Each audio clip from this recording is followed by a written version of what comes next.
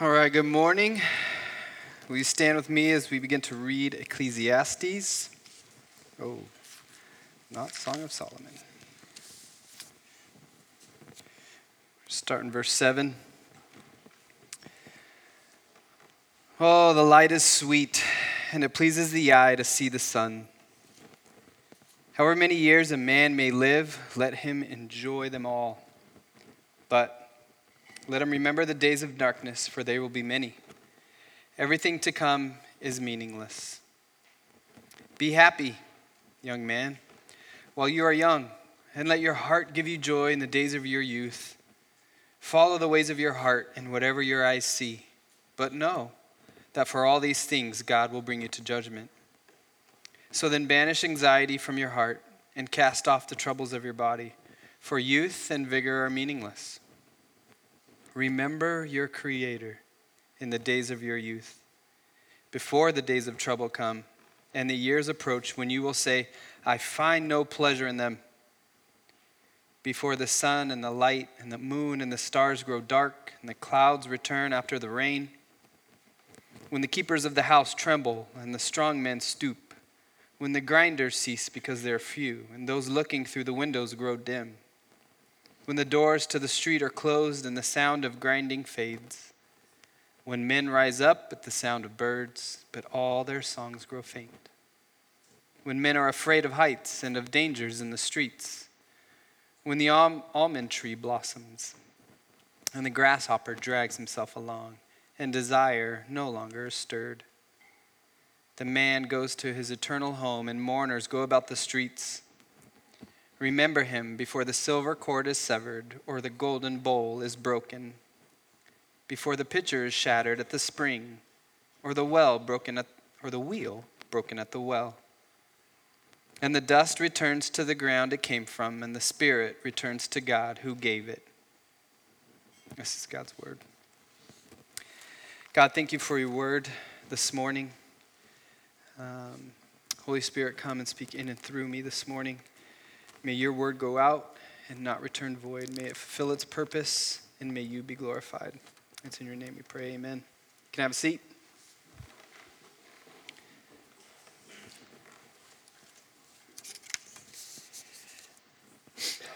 As I was reading this, I thought of a few stories from my past, but the one I'm going to share this morning is from my college days. During college, I got to work at a summer camp for 2 or 3 summers. And one summer, the staff director, he had us do this team building challenge. You know, you got to build your team together. So what he did was he brought us all down to the pool. I think there was about 20 or 30 of us. And he brought us all down to the pool at the camp. And he split us into 2 groups. One group was on one side of the pool and the other group on the other side. And he gave each group 3 4x4s, about 6 feet long, and a bunch of rope, and said, you guys need to swap sides of the pool with the materials that you have. And you guys have an hour and a half to do it. Ready? Go. So we just start clamoring like, oh, shoot. Well, we got rope and we got wood. So we got to make a bridge of something, we got to make a bridge of some sort. So the first bridge we built was basically just like a teepee. I mean, all 3 sides were just leaning up against each other, wrapped around the top, wrapped around the bottom, and then tied a rope to the top of each side of the teepees, and just tried to shimmy across or army call across or whatever you did. But by the time you got to the middle, there was too much slack in the rope, and if you made it to the middle, you were lucky.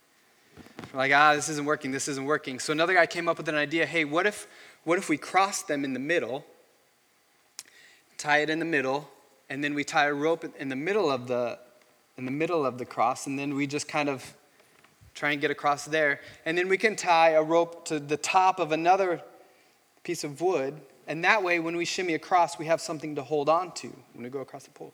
Yeah, that's a great idea. We don't have much time. Let's go. Let's do this. So we untie everything, get it to how he wanted it. A couple people made it across.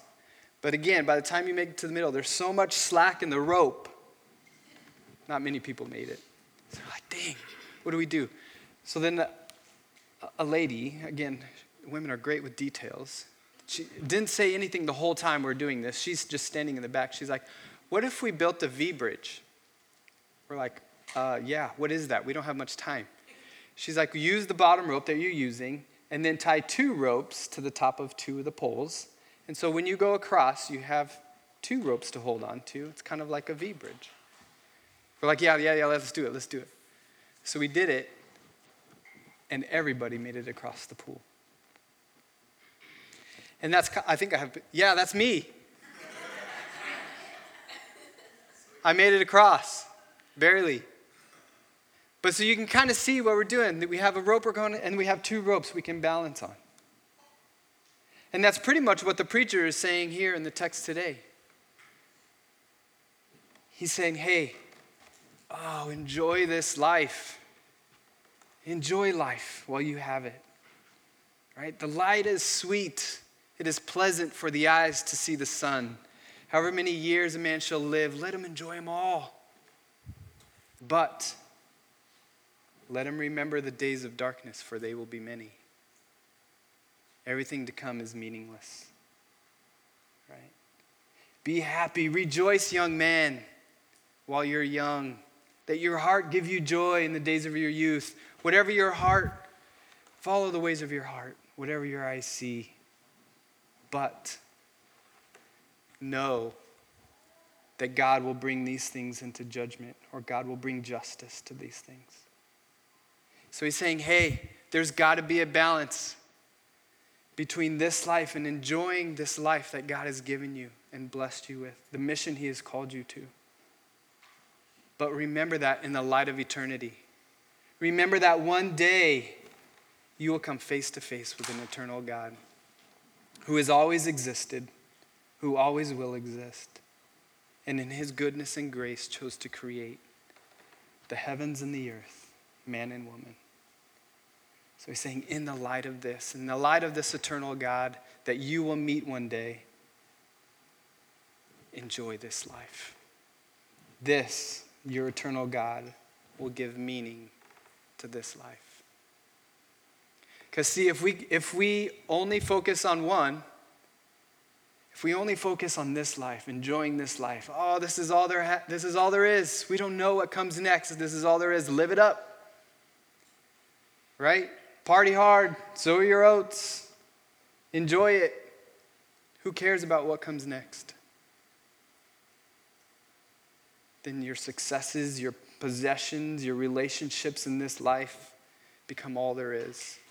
And then those things will begin to define who you are and the worth of your life, because it's all there is. But if we only focus over here on eternity,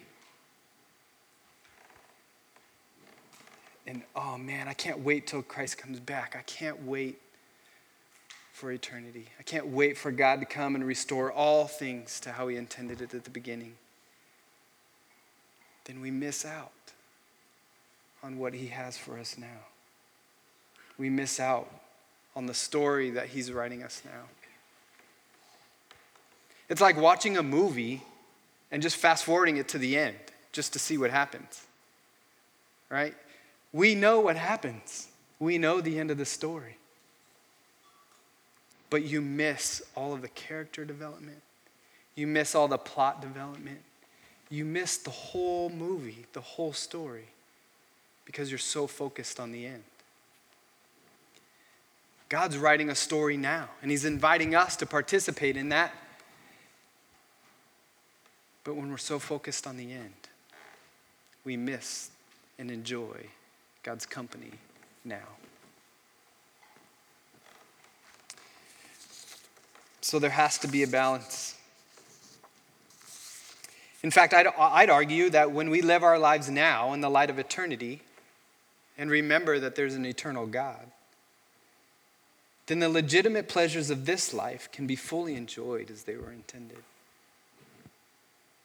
We won't try and find our meaning in those pleasures, but we'll understand that these are sweet gifts from God for our enjoyment while on earth. As I was reading through this and kind of praying through this, I started to ask myself, what brings me joy? What brings my heart joy? And do I find my meaning and worth in those things? Or do I find my meaning and worth in the God who created me to enjoy those things? So some of the things that bring me joy are creating. I love woodworking. Love to build some tables. I just love to build. Love photography. Love drawing, painting. I don't do those things quite as often anymore, but those things bring me joy. When I get to do those things and they're all done and I get to look back and see what I got to create, what I got to build, it's like, that's good. I like it. But I enjoy the process even more than I do the finished product. I find joy in connecting with others. If you know me, you know I love to connect on a deep level with people. So when I'm able to have deep conversations, it brings my heart joy. I'm an extreme introvert, so I do not do well with small talk. How's your day? Cool. I got 3 questions in me. If you stick me in a room and I don't know anybody, how was your day? What do you do? And do you have a family or kids or something? After that, I've got nothing. It just gets awkward silence after that. I'm like, yeah, cool. I got nothing. But man, if I feel safe enough to ask some deep questions, what's God doing in you? What's God doing in your heart? What's God telling you about how to love your wife or love your kids? What do you need prayer for? How are you hurting? How can God bring healing? Man, those conversations, and if I'm able to have those with some of my students, if some of my students, they'll open up and just say, Mister, this is my life and all its messiness, and I'm able to speak truth to those things. Those are the days where I'm like, this is why I do what I do. This is why I got up this morning. It brings my heart joy. I find joy in getting out into creation, going camping, going fishing with the boys. It can be frustrating fishing with the boys, but it's still good. It still brings my heart joy. My family brings my heart joy. Watching my kids grow up, having my son pray for me this morning. All those days of discipline and correcting and teaching, man, to see them come to fruition in their heart and behavior brings my heart joy. Connecting with my wife, when she says, I don't know what's wrong with you, snap out of it. She's able to speak truth over me. In the moment, it doesn't bring me joy, but man, when I'm able to sit back and say, my wife loves me enough to not let me sulk or to not let me sit in this, but she speaks truth over me, it brings my heart joy.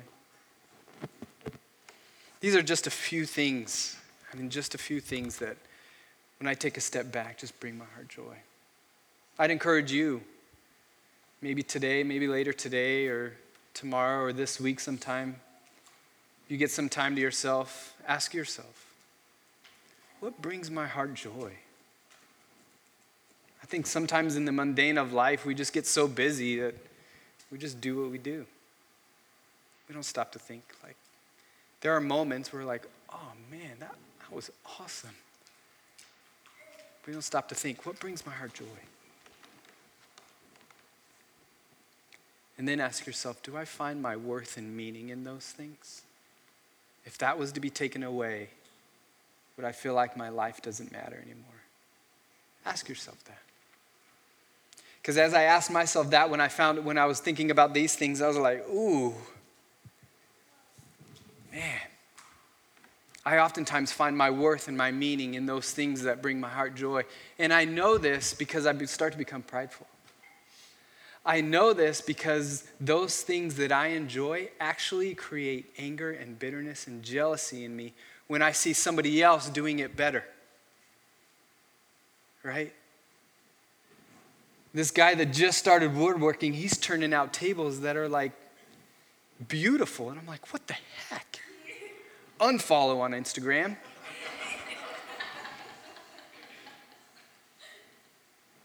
creates jealousy and bitterness in me. I see someone loving and correcting their kid when they're throwing a temper tantrum, and I'm just like, oh, shoot. They do it better than I do. Man, I wish I could be like that dude. It creates jealousy in me. So those are the times that I know that, man, I'm finding my value and my worth in those things. Not in the God who created me to enjoy those things. He said, Anthony, as I create you, you're going to love to get into creation. You're going to love to work with your hands and create. You're going to have a beautiful family that I'm going to give you responsibility to disciple and lead. But don't find your worth and your value and your meaning in those things. Those are good things that are going to bring joy to your heart. But they were never meant to give your life meaning and value and worth. Those things are found in me, in your Creator. So the preacher goes on and says, banish anxiety or worry from your heart. Cast off the troubles of your body, for youth and vigor are meaningless. So how do we do that? When we start to find our value and our worth and our meaning in this life, in the things that God intended to bring us joy, anger and bitterness and jealousy take that place. So how do we banish those things? Remember your Creator, he goes on to say. In the days of your youth, before the days of trouble come. When you begin to lose your balance and you start to focus on just these things and find your value and meaning in these things, remember your Creator. Remember who your Creator is. The Creator of the universe, the heavens and the earth. Remember his character, that he's a good and loving God who sent his Son to die on the cross so that these things do not define us. Remember, you were created. Remember who you were created to be and what you were created for. Remember that you were created by God in love, with purpose, for mission, to reflect the light of the glory of God to a broken and dark world. For those of us that are parents, man, one of the greatest responsibilities to teach our kids to remember their Creator in the days of their youth. To remind them while they're young, their identities still being shaped. In society and culture will tell them, hey, this is who you are. In order for you to be accepted, you need to accept these things. In order for you to be loved and valued, you need to love and value these things. And as they get older, as they get in high school and as they get into college and they begin to explore and they get to experiment and they begin to figure out, who am I outside of my parents' house? Who am I outside of my parents' authority? The things that they learned in their youth will help give them balance as they navigate young adulthood. Because they will seek pleasure in this life. God has created us with desire. He's created us to love pleasure. And as they go on in high school and young adulthood, they will try and figure out, what does it mean to enjoy this life? But as parents, if we teach them, hey, this will not be fulfilling. These things you try, do not find your value and your worth and your meaning in these things.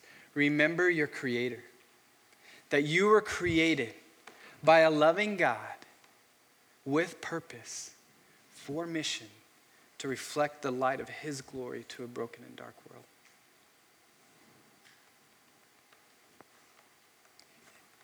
And when they get older, as all of us do, Our prayer as parents is that they will remember those things and that they'll balance this life with enjoyment, but in the light of eternity.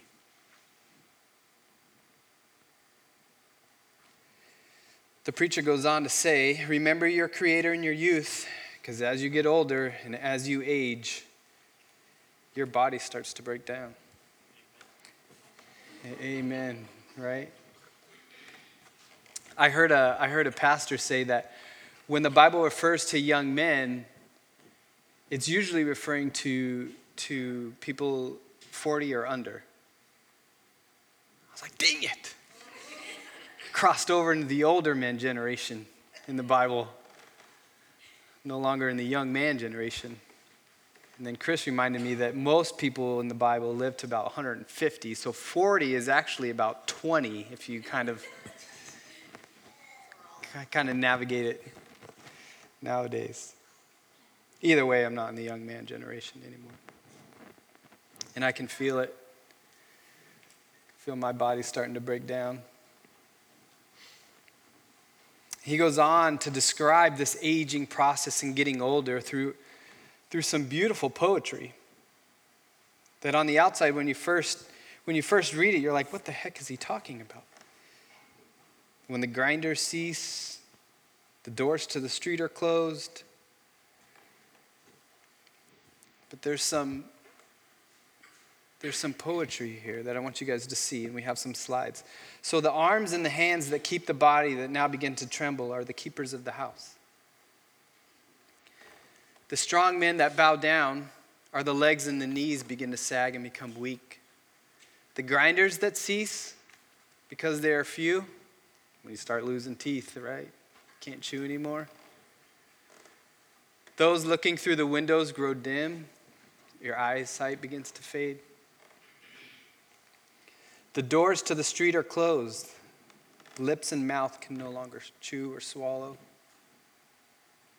The sound of grinding fades. Ears become weak. Men rise at the sound of birds. Sleep becomes more difficult, and one is easily awakened. All their songs grow faint. The weak and feeble voice. Men are afraid of heights and dangers in the streets. One becomes more fearful in life where courage once ruled. And when I read that, I'm like, hey, ain't that the truth?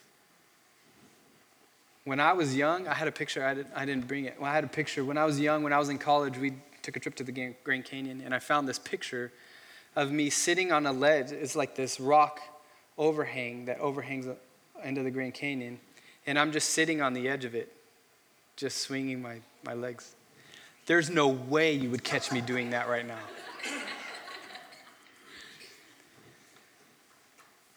When I read that, I'm like nowadays, even like roller coasters, I'm like, whew, yeah, good luck, boys. The almond tree blossoms mean your hair becomes white. Doug, your almond tree has blossomed, brother.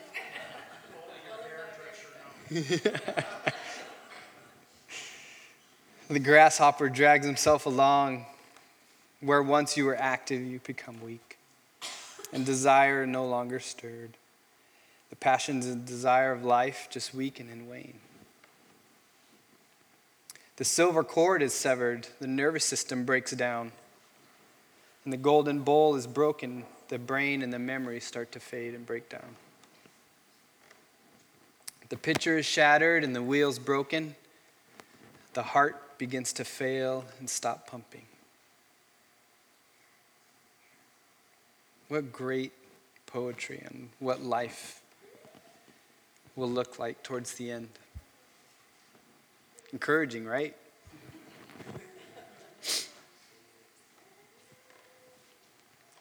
But man, what a reminder. What a reminder to enjoy your youth.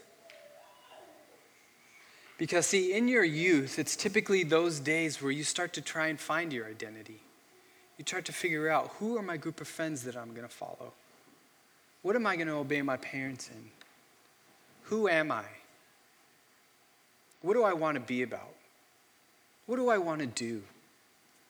In your youth, you have your whole life ahead of you, and you're always looking forward. And then as you age and as you get older in your life and your body start to break down, you no longer start looking forward, you start looking backward.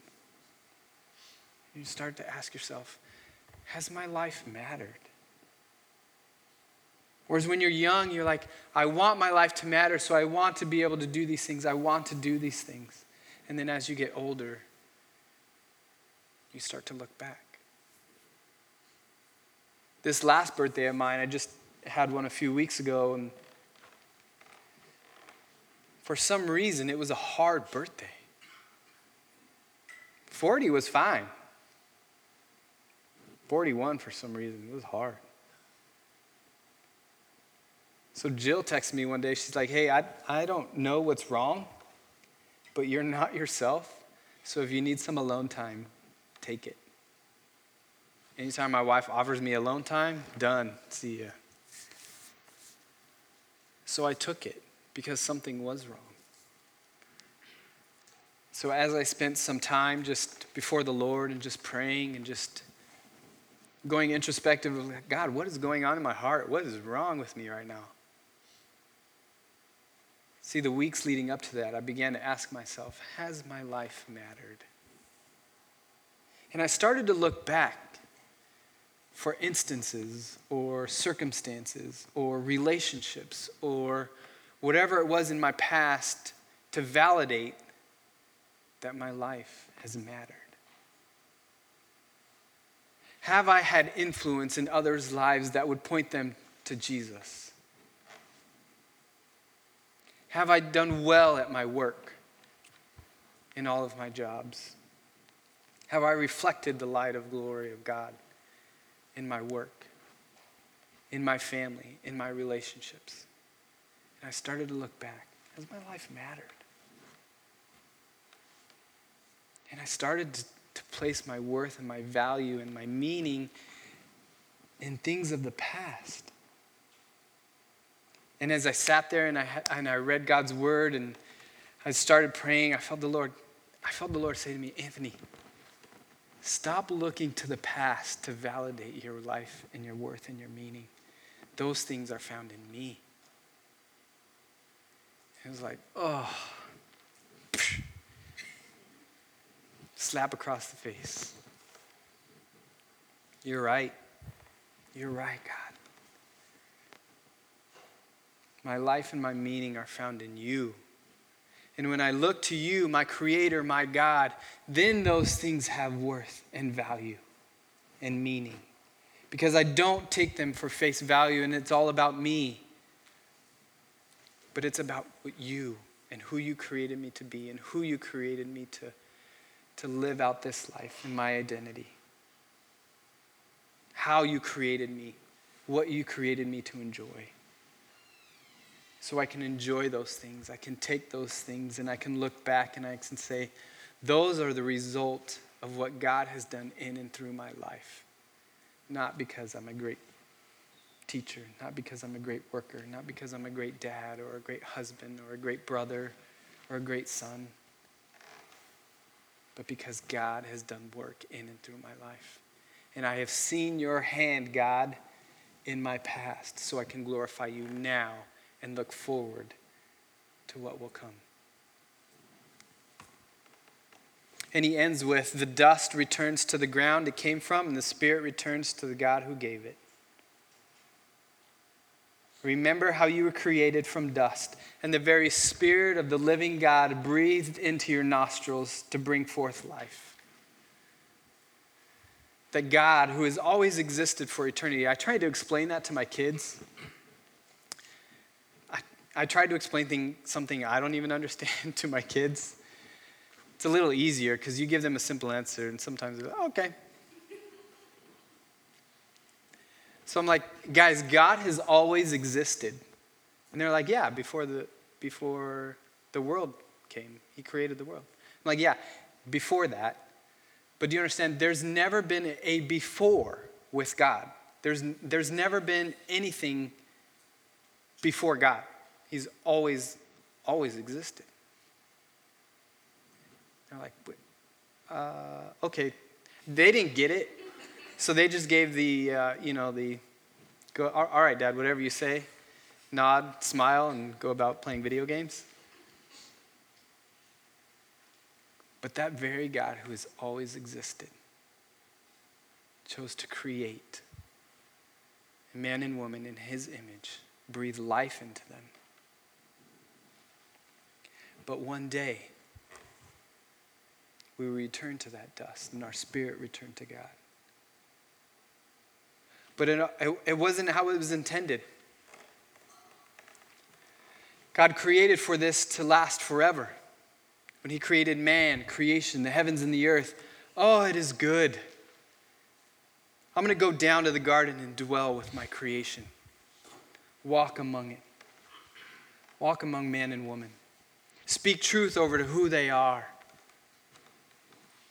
My spirit dwell in them and with them. And then as sin entered the world and brokenness became a part of this world. See, the Spirit had to drive Adam and Eve out because he's like, hey, we can't have them knowing good and evil and live forever. That's not how it was intended. So they can't continue to eat of this tree. You got to go. And with that came death, the decay and our bodies aging. But we know the end of the story. See, the preacher here, when he says, remember the days of darkness, for they're going to be few. He only knows of Sheol. He doesn't know yet of the reality of the redemption of Jesus Christ hanging on the cross once and for all for the forgiveness of sin. He knows sacrificing animals.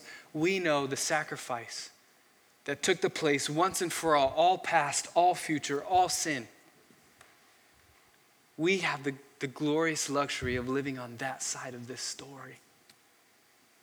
To know that truth. And that one day God will come back and restore all of his creation to how he intended it at the beginning. And that same God that created Adam and Eve and all was good and he dwelt among them in the garden. Know that that is the very same God today. And he dwells inside of you through his Spirit. Walks among you. Speaks truth to who you are through his Spirit. And that same God, the Creator God, who created all things and doesn't make mistakes, is the God we need to remember in this life so that we can fully enjoy who he has created us to be and the things he has created us to enjoy. And not find our value and worth in those things, but to find them in the Lord. And to remember that we are a people who is created by God in love, with purpose, for mission, to reflect the light of his glory to a broken and dark world. Let's pray. God, thank you. Just thank you for this morning and thank you for your word. God, thank you that you are a creator God who creates with intention. Who doesn't just throw things up on a paper and say, well, I hope it turns out all right. But with thought, with care, with love, creates. God, I pray that as we go out into this world and as this world and this culture tells us what our value and worth should be, may we remember our Creator. And God, what brings our heart joy, what brings us this life joy, Father, may we see it through the eyes of eternity so that we can fully enjoy what it was intended to be, a good and perfect gift from you. It's in these things we pray. Amen.